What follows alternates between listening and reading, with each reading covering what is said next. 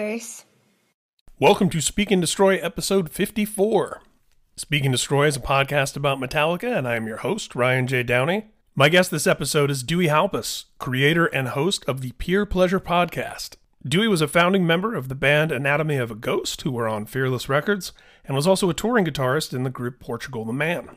But he's best known these days for Peer Pleasure podcast, one of the more prominent shows in the punk and metal space. Guests have included producer John Feldman, Dustin Kensrue of Thrice, Spencer from Ice Nine Kills, and yours truly. Yes, I was on a recent episode of Peer Pleasure Podcast. Remember, the best way you can support this show is to leave a 5-star rating and write a nice little review on Apple Podcasts or wherever you are listening. Check out past episodes, as well as the other shows in the Pop Curse Podcast Network, including No Prize from God and Pop Curse. You can find Speak and Destroy at speakandestroy.com, on Twitter, Instagram, Facebook, and YouTube. You can follow me on Twitter at Ryan Downey and on Instagram at SuperheroHQ. So here it is, my conversation with Dewey Halpus of the Peer Pleasure Podcast. This is Speak and Destroy.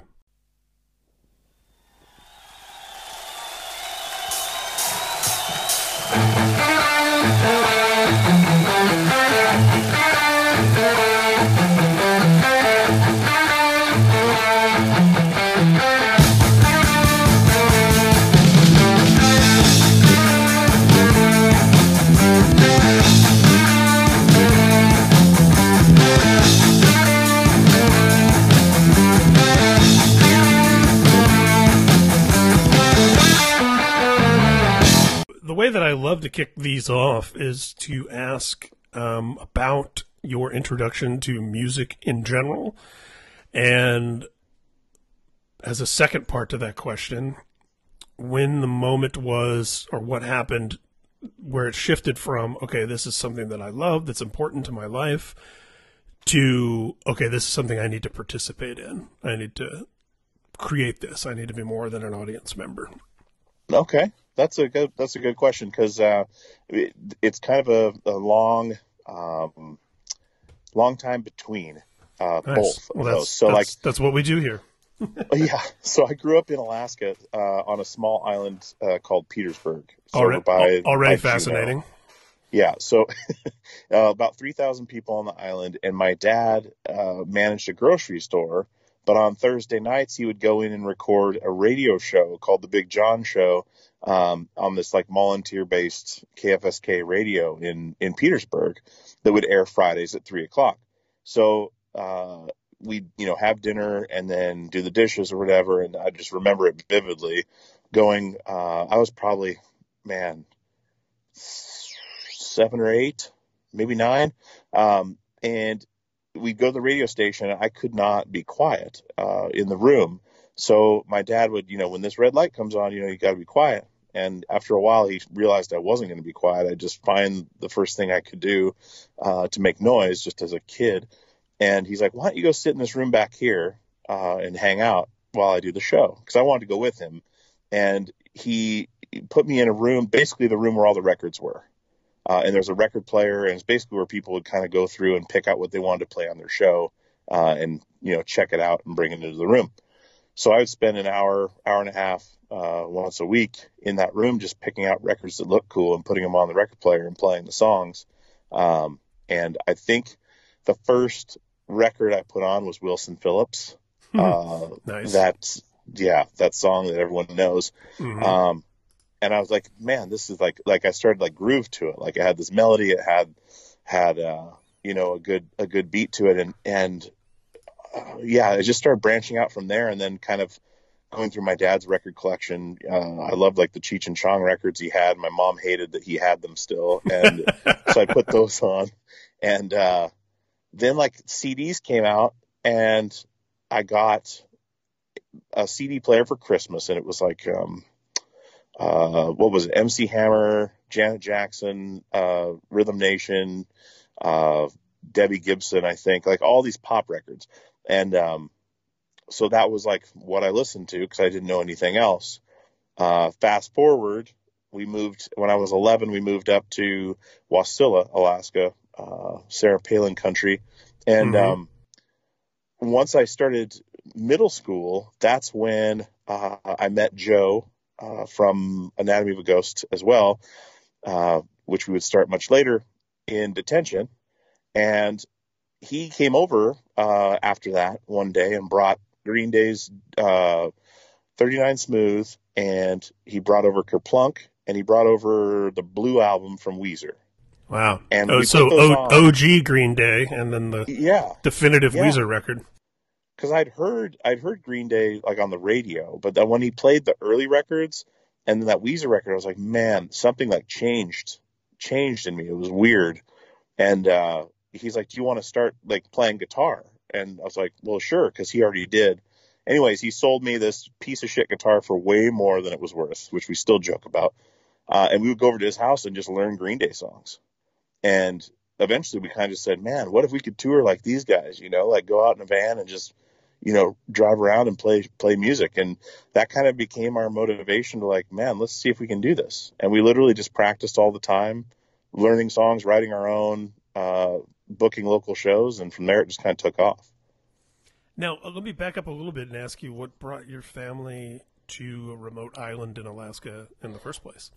Oh, yeah. So my dad was in like retail management, like grocery store management. He started as a meat cutter for Safeway, moved his way into management, and then work dried up down here, and he got an offer from a mom and pop grocery store up there called Hammer and Weekon to go up. And he's like, hey, this could be kind of an adventure. Always wanted to visit, and just took us up there. So I was born in Longview, Washington, so I was 6 months old when we moved up there. So I still consider myself an Alaskan, even though I wasn't born there. But so that's what brought us up there is work for my dad. It's like Leslie Knope on Parks and Rec. She was born in Eagleton but raised in Pawnee. Yes. Yeah, when I think about Alaska, I think about the Christopher Nolan movie Insomnia. I think about the graphic novel turned movie 30 Days of Night, about the about the vampires that go to the town where it's dark for a month. Because it's like vampire party. And I also, one of my oldest and closest friends, probably my oldest friend that I'm still in regular contact with, that I grew up with in Indiana, has actually lived in Alaska for the last several years, working for the Forest Service. Forestry. Okay. He's like a scientist. I can tell you his actual job title. He's the Minerals Program Manager in the Tongass National Forest. Interesting. Yeah. Tongass National Forest. That's over by where I was on the island. Yeah. Oh, I thought so. Yeah. When you said where it was in relation to Juneau, I think Juneau is the closest to civilization. And it's funny, we have a group chat that's a bunch of us who grew up in Indiana together, and we're all spread out up everywhere, but it goes all day, every day. And the joke is always that Reese lives in Russia. So it's even funnier to me when you said Petersburg Island, because I was like, that sounds like Russia. Yeah, it's probably the farthest you can get from Russia and still be in Alaska. Yeah, it's down the panhandle, so it's like a far stretch. And of course that goes back to Sarah Palin, in the SNL sketch. I can see Russia from my house. Oh my God! Which people think is a real quote from her because it was so ubiquitous from SNL. Exactly. Yeah, and that's something where we had to actually, when we started playing shows, we actually had to petition her as our mayor to build a skate park, because people were getting in trouble for skating at the banks and stuff like that. Oh, wow. And we said basically we would put on some shows and play with our bands if we could raise half, if the city would pay the other. And she held up her end of the bargain, and it's still there. The Buffalo skate park. It's awesome. Who knew Sarah Palin building a skate park? She should have put that in her resume somewhere. Might have won her some favor. She came through on something and wasn't crazy at that point. Wow. So then that becomes, you're playing music and all that. So coming at it from the punk rock side, Green Day, Weezer, where did metal enter into the equation for you? Well, shortly after that, I discovered Pantera and White Zombie and Ozzy, and it kind of, and that aggressive, I love the aggressive side of punk rock because it was fast, but also the melody. But I also liked metal because there's pretty much an absence of melody to a lot of it, where it was just straight up aggression. And I would used to sit they used to call them my hate anthems. The guys in the band, I was the singer and guitar player because I was the only one who could sing. So I had to come up with the lyrics. And so I would take Vulgar Display of Power, while instead of doing my homework, I would spread that out on the desk, and then I would try to pull lines from the songs and change them enough that it looked like my own, which ended up just these fucked up, like fragmented thoughts into, and then so they were like brutal. Like I wish I saved them, but I would literally rip off Pantera lyrics to have enough lyrics for the band that was playing like pop punk. It was really a confusing time. I didn't know what I liked. Like I didn't know. I knew it spoke to me, and like Pantera is one of the few bands that came up to Alaska. So you kind of, that's where your exposure came from. Was Ozzy came once a year, ZZ Top came once, Stone Temple Pilots came, Red Hot Chili Peppers, and that was everyone's favorite band until the next big band came up. Yeah, it was really weird.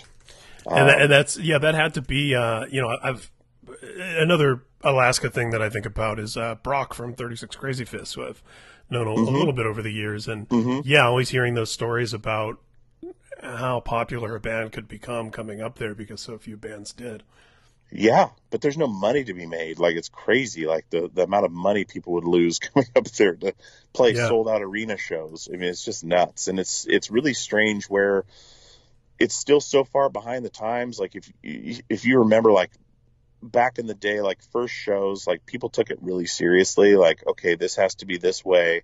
If I don't have this, I need this, blah, blah, blah. They're still that way for little stuff, like little shows where they'll have like completely off the wall security.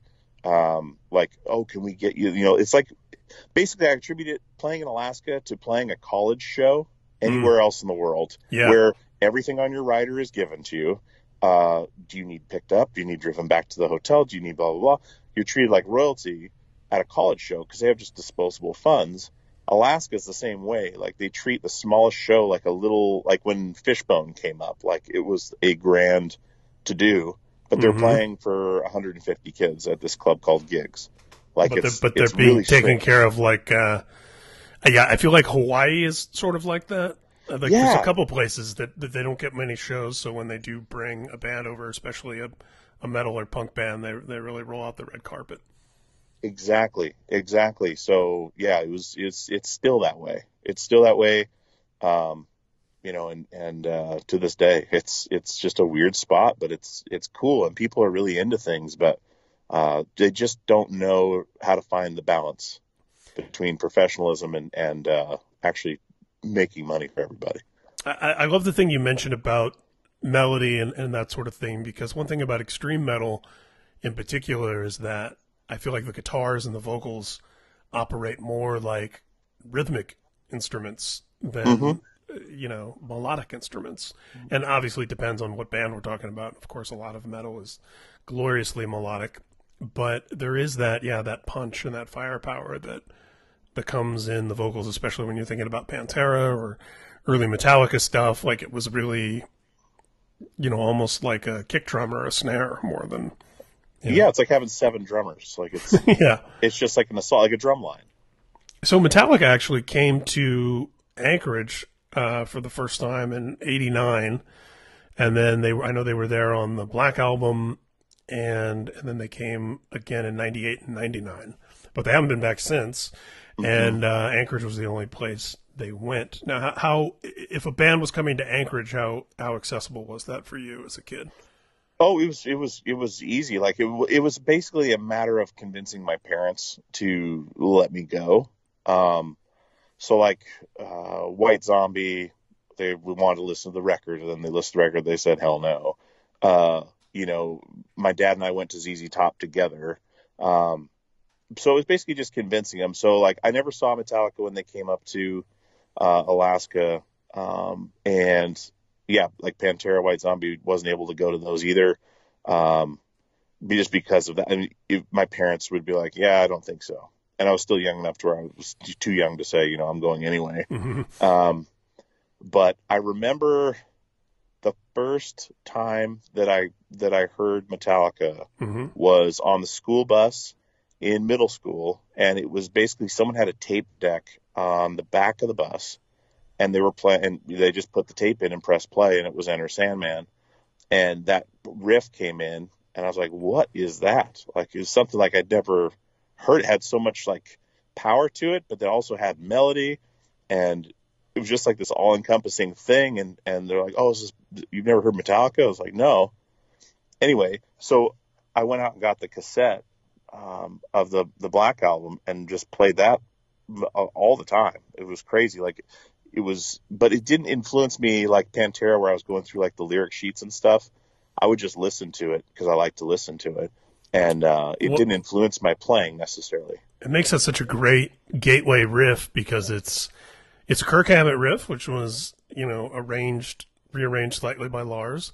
And that song is like basically one riff for the entire song, which had, this was coming off the back of an album prior that was, 1,000 riffs per 9-minute song. So your story is really emblematic of the way that song introduced people to that album and the way that album introduced people to Metallica. Mm-hmm. It became, biggest selling record of the SoundScan area and all the SoundScan era and all that. Yeah, didn't they say something like if they were all broke, they could live a middle class lifestyle just on the royalties from the Black Album still? Or something like that. There's no doubt about it. I would imagine it would be more than that. And something that I've brought up on the podcast before is that, from being a professional musician, a little bit about how artist royalties and publishing and performance royalties and all that stuff works. Mm-hmm. And Dave Mustaine, had he never started Megadeth, from having all of those co-writes on Kill 'Em All and Ride the Lightning, he'd have to be a millionaire several times over at this point. Insane. So yeah, it's incredible when you think about. I think you get paid if your songs are performed at any of the top 200 shows every year, and every time Metallica plays, it's going to be in the top 200 shows. So. Oh yeah, absolutely. Boom. But not that to was mention, a good place to start with them, to where I could work. I started working backwards, because then once I started talking to friends about it, they had already heard Metallica, and were like, "Well, have you heard these records?" And so I worked backwards from the Black Album, while the Black Album had been out long enough that they started putting everything else out and started getting shit on in the media. So I'd just see all the shit that was talked on them while I'm discovering their older stuff as they're progressing. It was this weird like tug of war. That's a really interesting time to come in, because, and this comes up on the podcast often too. At every stage in their career, there was some type of evolution, some type of transformation that made them accessible to a broader audience, but also turned off some segment of their original fans or their earlier fans. And that goes all the way back to, Kill 'Em All didn't sound like the No Life Till Leather demo, and Ride the Lightning had a ballad on it. How dare they? Yeah. And so, it's funny to see people get so passionate about which era where they dropped off. I saw a conversation on Twitter today about how the Black Album was the end for the band. And it's like, here, you and I are talking about how that was your entry point to the band. So, yes. And now from being in successful touring bands yourself, how there's always going to be a segment of any band's fan base that's going to find a reason to complain about, the empty can's going to rattle the most. So that's who you're going to hear from the most, are the people that wish you played more of the old stuff. With podcasts, we were talking about, the empty can rattles the loudest, where with podcasting, Jay Moore has a podcast called More Stories, and he was talking about how podcasting is like appointment listening, where you can look and see if it's something you want to listen to. So the reviews and the feedback is really skewed because people are choosing to listen to it. It's not like it comes on the radio and they're forced to sit through it, So it's kind of interesting to see that. It's kind of another topic, but seeing how that affects things, where you get a bunch of 5-star reviews but no bad ones, because it wasn't just put out there for the general public. Yeah, and what's interesting, something I always would point out to bands that I was friends with or involved with professionally, if they would, news would get posted about their band, right, and there'd be 45 angry comments about how terrible they are, and I would always say, look, this story was viewed 45,000 times. So that means 45 of those people felt like saying something negative. The rest of them clicked and was like, oh, this band's coming to my town, cool, and moved on with their day. You know? Yeah. It's not that often that people feel the need to go on the internet to talk about how much they love something. Sure. You know, you think of 1% of your listenership is going to respond to whatever you ask them to do. It's kind of a good barometer, to see where you're at. And that's like one of those things with like Yelp. You know, most people I think sign up for Yelp accounts because they wanted to complain about something. Oh, Jesus. Yeah, I close out. If that pops up for something, I don't even go there. I can just get out of there right now. So once you had an opportunity to go back and investigate the catalog further, and then as you got further along in your own life and they put out more and more records, what did you find were the songs that stuck with you the most? Man, Master of Puppets is an amazing song. I really like that song. I like that record a lot. Fade to Black. I love how that's almost. There's so much to it. Like it's the composition of it's insane. Like and listening to that on the record as a whole is insane. Like the fact that they would go that route. On such a thrash band, like it's crazy. But like I say, I love melody, so, I loved one off of, Justice where, I believe that's on Justice. That song was incredible. And sometimes I would skip forward and just listen to the last half. Cause I just love where it goes. But, those were kind of the standout tracks that I really enjoyed. I was never a shredder, or even tried to be on guitar. I was self-taught. So I never tried to learn Metallica songs because they always seemed too difficult. So I would just go straight for, the punk rock stuff that I could play and figure out by ear. The only thing I would try to learn Metallica song wise were Nothing Else Matters or, Fade to Black, trying to play those just melodic parts, those little intros and yeah. So those were kind of the ones that stood out to me the most as I was going back through the catalog. Do you find that, because I've encountered this a lot just in interviews and so on, it seems that bands often gravitate in their daily listening habits towards stuff that is wildly different than what they play in their own band. The last thing they want to do is listen to stuff that sounds just like them and all the bands they're on tour with all day. Was that kind of part of Metallica and metal for you, was listening to stuff that was different than what you're actually playing? Yeah. And I didn't understand it the same way either. I didn't understand. So there's a big shift too, because Metallica almost seems tame now to a lot of what's out there. But as I started, so when we moved down from Alaska, I turned 18, we moved down from Alaska to Portland to be able to start touring and trying to get signed. Music taste changed again to where, there was a phase I went through where I was listening to Korn a lot and that whole thing. And then, but I never understood the screaming, in anything. I just it didn't make sense to me. It was really foreign. And, Metallica was as heavy, or Metallica Pantera, as heavy as it got. But then once I discovered stuff like Converge and Poison the Well and things like that, I still didn't get it. I buy the records because they look cool, and then I would give them away because I couldn't handle it. Randomly, I got in a huge fight with one of my girlfriends, and I literally put on the Poison the Well record, Tear from the Red, and all of it made sense to me all at once. It was this epiphany. So I would listen to really extreme stuff from then on, even though I wasn't playing it. So yeah, it's definitely true. It would kind of get me out of my headspace from writing music, but then I really started to enjoy it and wanted to start playing that style of music. I wonder if there's something there about, that more extreme vocal approach, maybe there's something there with Hetfield's phrasing and that sort of thing. And even talking about Anselmo, where it's screaming, but there's pitch to it, Yeah. It's got a swing. Mm-hmm. That's something Randy from Lamb of God is amazing at, is pitching screams and being able to understand every word still. Enunciation. Brutal.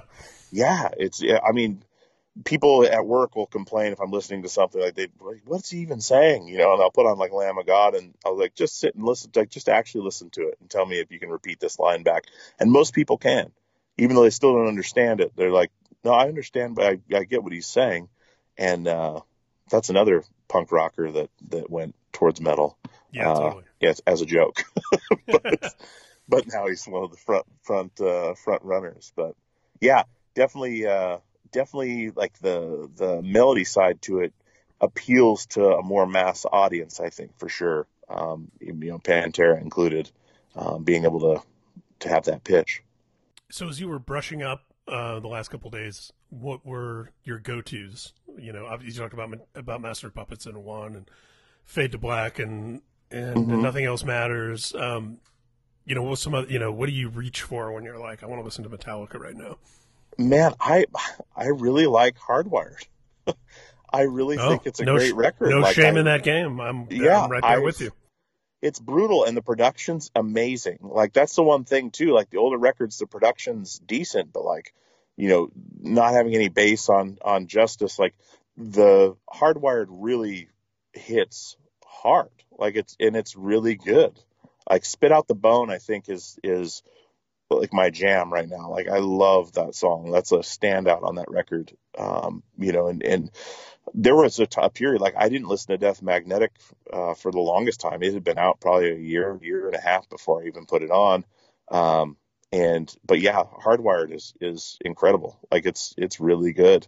I also listened to Metallica a little bit differently after watching Some Kind of Monster, because you kind of think of what went into these parts, and you know, kind of seeing the human aspect to each of them.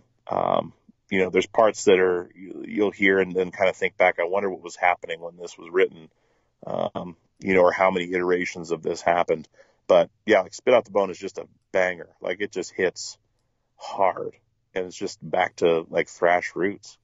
Yeah, and you know, Death Magnetic had that back to their roots vibe, but I think the production is so dry, which really works. You know, Rick Rubin would do that with Danzig and The Cult and Slayer. I think that dry style of production really works for them, but there's something about Metallica and the density.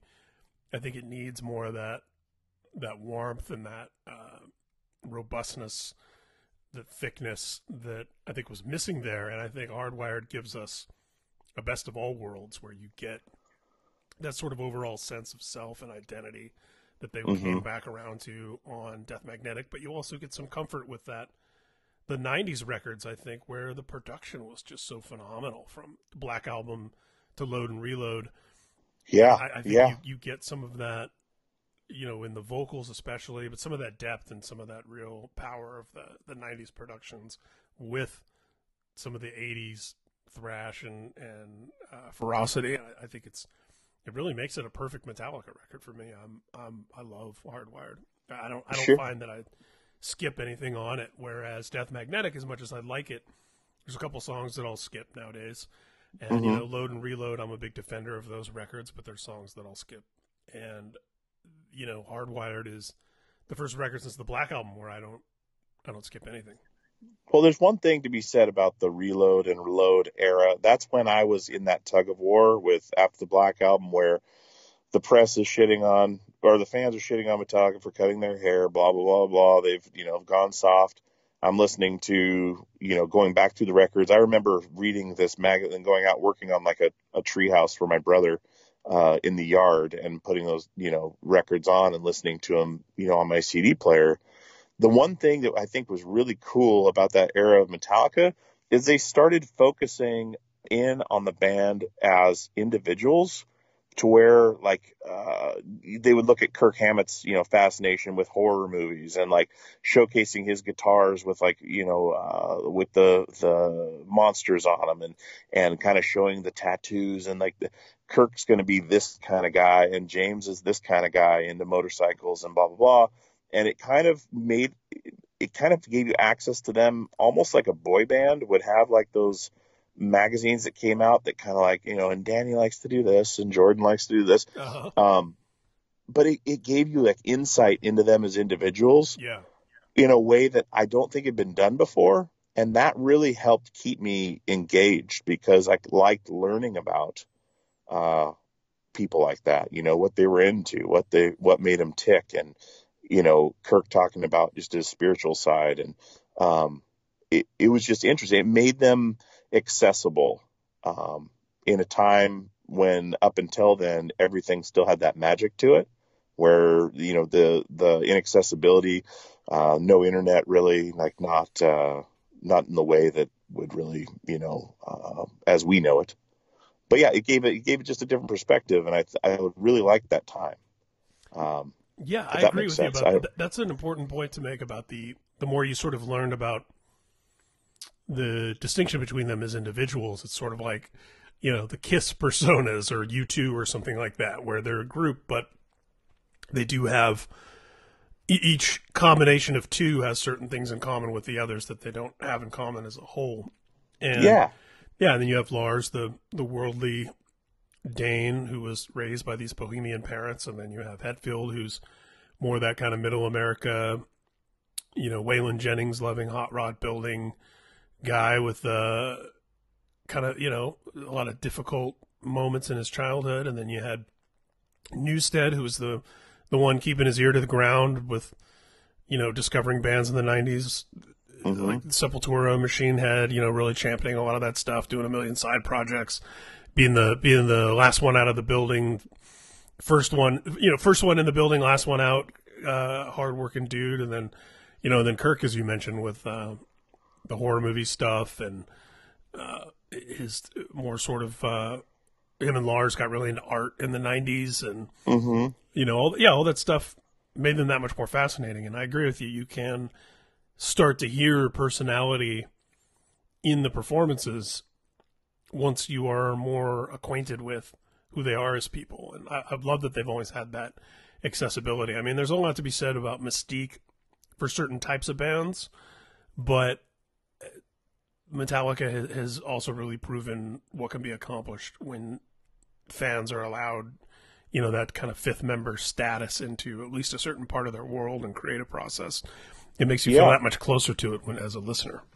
sure. I think it's weird too because if you think of a band like Tool, who stay pretty close to the vest. I mean, they've branched out in different ways, especially Maynard, but I think Metallica would be just as successful without doing that, but I think they really provided a really good experience for the fans by doing what they did. I don't know if it necessarily garnered them more, but it made it a more enjoyable, fulfilling experience to be a fan of the band than a band like Tool, where you kind of just get what you get, but you're still going to go to every show. It made it better for everybody. I think maybe not commercially, but maybe it did. I don't know.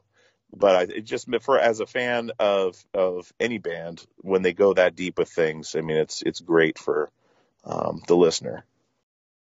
So let's shift gears a little bit and talk about your podcast, because you've been doing it for a while now, and a little, you predate a lot. There's always the joke now that everyone has a podcast. Yeah.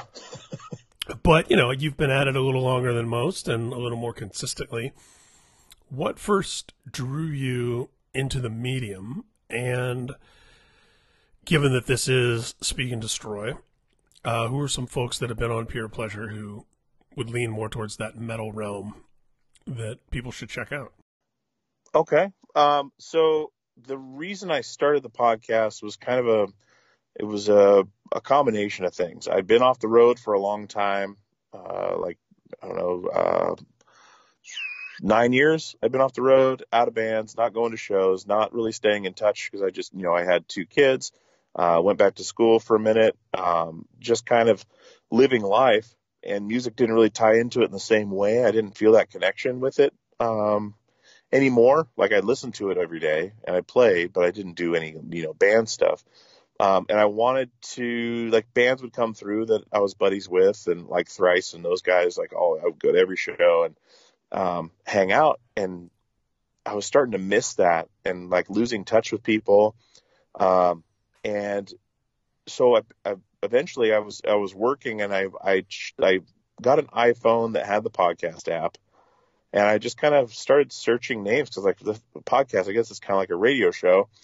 And I would search out some names and I don't know how this happened, but I stumbled upon Chris Rowe from the Ataris on Mike Herrera's podcast.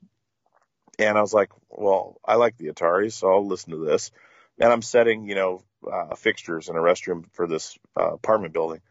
And I've got my speaker going and it comes on and it's just Mike and Chris talking to each other on the phone. And I was like, I could do that. And so I started listening to a few more and it was kind of like, wow, I could probably do this. So I was talking to my wife about it and I was like, this might be a cool way to keep in touch with people that I know from the touring days. And I like to talk to people. And so I was like, I think I might try to do this. And there's a lot of ideas I've had where I've said, I'm going to do this and it never happens. So I told a few people and they're like, yeah, okay, cool. Let me know when it's out. And so I reached out to like 25 or 30 people and 29 of them said yes. And then I'm like, shit, now I have to interview all these people. And I've never done that before. Like I was always the person getting interviewed. I was always the person on the other side of the glass in the studio. I didn't know the audio side. So I'm figuring all that out as we go. And, so I just started doing it and a few episodes in, I talked to Matt Carter, an old buddy from Emory, who's on the Jabberjaw, started the Jabberjaw network. And, Sure. He put me in touch with Mike Mowry and we were on a phone call and talked every day since. This was 3 years ago. So, the rest was history with that. It was like a really weird thing where I just really, and from the beginning, I enjoyed it. And then as it gets older and older and older, I really enjoy the challenge of talking to new people and trying to put things across to my listenership in a way that'll be entertaining for them, or expose them to new things. And as far as, like the metal edge type things, like, Dave Lombardo from Slayer, that was a good episode. I had a lot of fun talking to him. Let's see, who else? I have metal guys on all the time, but I'm trying to think back to specifics. The joke with my show is always like from Fall Out Boy to Slayer, because those are kind of the extremes where, Andy from Fall Out Boy was on the show, Dave Lombardo. I've had, Brian from Korn. That was a good episode. People really enjoyed that one. Dennis from Refuse. It's all over the map. It's if I like what someone's doing, I'll reach out to them and try to have them on. Like I just had Tatiana from Ginger on the show, and that was cool because it was in person and it was kind of short because sound check got bumped up a little bit, so we got cut off. But that's a band that's doing some interesting stuff right now and kind of blowing up in the metal scene. And I love the language barrier too, makes it interesting. It's just another thing to try to work around and make it successful. If that makes sense. Yeah, you've got that problem-solving mind, I can tell, of seeing how things work or how a challenge can be overcome. Yeah, it's one of those. Do you read Ryan Holiday's stuff at all? I do not. Okay, he's got some stuff. There's a book called "The Obstacle Is the Way." He's just an interesting writer. I heard of him through Mike Herrera as well. He was on his podcast. And, just an interesting dude. It's good reads. But I just like the challenge of conversation. I mean, if you think about it, really, how many people could just hop on the phone with somebody that they've never met and make something interesting for an hour? It takes some time to hone that, and make that something that you can do. It's a skill that you have to work at, always. You can never get comfortable with it. I really feel that if you don't use it, you lose it. And that's where we're losing a lot of people's attention spans lately is, it's just text and email and, Sure. Getting on the phone is, you almost have to ask, like, is it safe to call you right now? Like, that's the weirdest thing is, how about on the phone? Maybe tomorrow, it's weird. Part of the problem is that because everyone's carrying around a little mobile device, everyone's constantly accessible.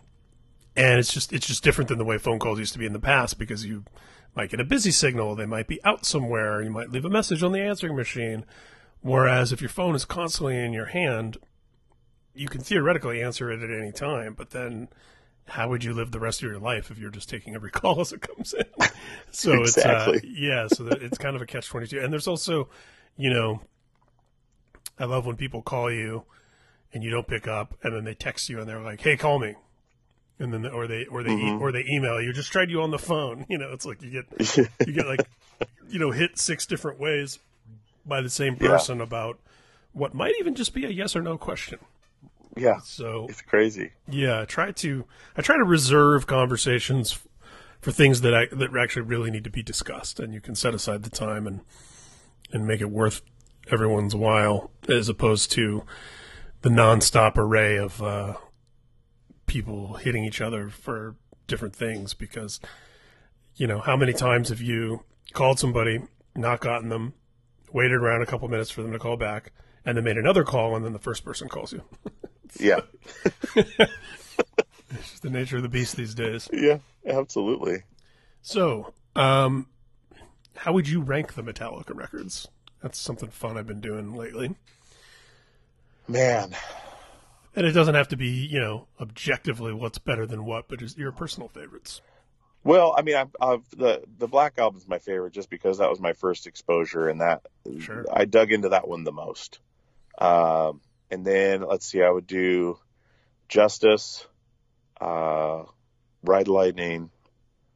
Then I would do Hardwired. Let's see. Then Master of Puppets. And then I would do Death Magnetic, Kill 'Em All, and then Load and Reload. And then Saint Anger last. I can't defend that one. I did not like that one at all. It's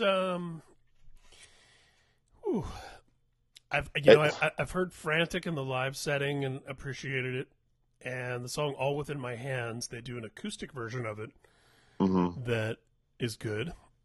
Otherwise, it's pretty aggressively unlistenable. Yeah, I did like the S&M record though. That kind of showcased just how how accessible and well composed the music is for Metallica. Is just how seamlessly it went to a symphony setting. That was really cool. I'm not sure what the take on that is with the hardcore Metallica fans, but I really enjoyed seeing that and listening to that. Oh yeah, I was a big fan of it, and I actually went to the S&M 2 event that they did last September, I think. Man, it feels like a lifetime ago, the way it's changed in the world. But a buddy of mine and I actually went up for that, and it was killer. I mean, we had a great time. We actually did an episode of the podcast where we broke it all down afterwards. Yeah, I'm trying to remember where I heard of this podcast from. I think it wasn't from Chris. It was from Maori, I think. Had sent it to me, I think, because I was working downtown, so this was a while ago. But so I think what you're doing is awesome. It's a good band to be doing something like this on. But I love that it's also just a chat. Yes. That has, it's not just, all right, we're gonna see, there's a podcast called the Signcast, which is all about Seinfeld, and they dissect every episode. And it's not like that. I like that it's just naturally how Metallica, has made it into your life, what they've done for you, kind of thing. And like I sent you the other day, where you were talking to Matt from Avenged Sevenfold on that first episode. I was listening to it while doing the dishes, and I was really enjoying it. It was a really good chat, and I loved how it just kind of peppered things in here and there. It's good stuff. Yeah, I that was kind of the approach that I took, was that Metallica comes up in conversation so often in my circle, my inner circle and my extended circle, that I thought it'd be fun to put something together that Metallica's the anchor, right? So it's like the guests are either have some direct association or indirect, or have toured with them, or were influenced by them, or influenced them, and it's been fun. They've had such a wide reach and impact on people that there's no shortage of people on my wish list. So yeah, absolutely. You could probably talk. Yeah, you could talk to pretty much anyone. They're gonna have some opinion. Yeah, exactly. exactly. Have you talked to someone who hates Metallica? No, I was thinking about having Mark Mosley from Your Favorite Band Sucks on just to do that. Yes, But you should do that. You should do that, or do like some shorter episodes of like someone very opposed to Metallica, just kind of talk to him about it on like a 15-minute like bonus episode or something like. What's your problem, man? Yeah, or yeah. What's that meme where the guy's sitting at the table and there's a sign that says something and then says "prove me wrong" or "change my mind." Yeah, change my mind. Yeah, that guy. Yeah, Metallica rules, change my mind, and that's what you should call it. Just throw it out there. But no, man, I like what you're doing, and like I said, it's crazy how many mutual people we have, but have never crossed paths. I think it was Maori that turned me on to Peer Pleasure in the first place. Also, nice. So he's a good connector in that way. He is. Thanks a lot for having me. Yeah, likewise.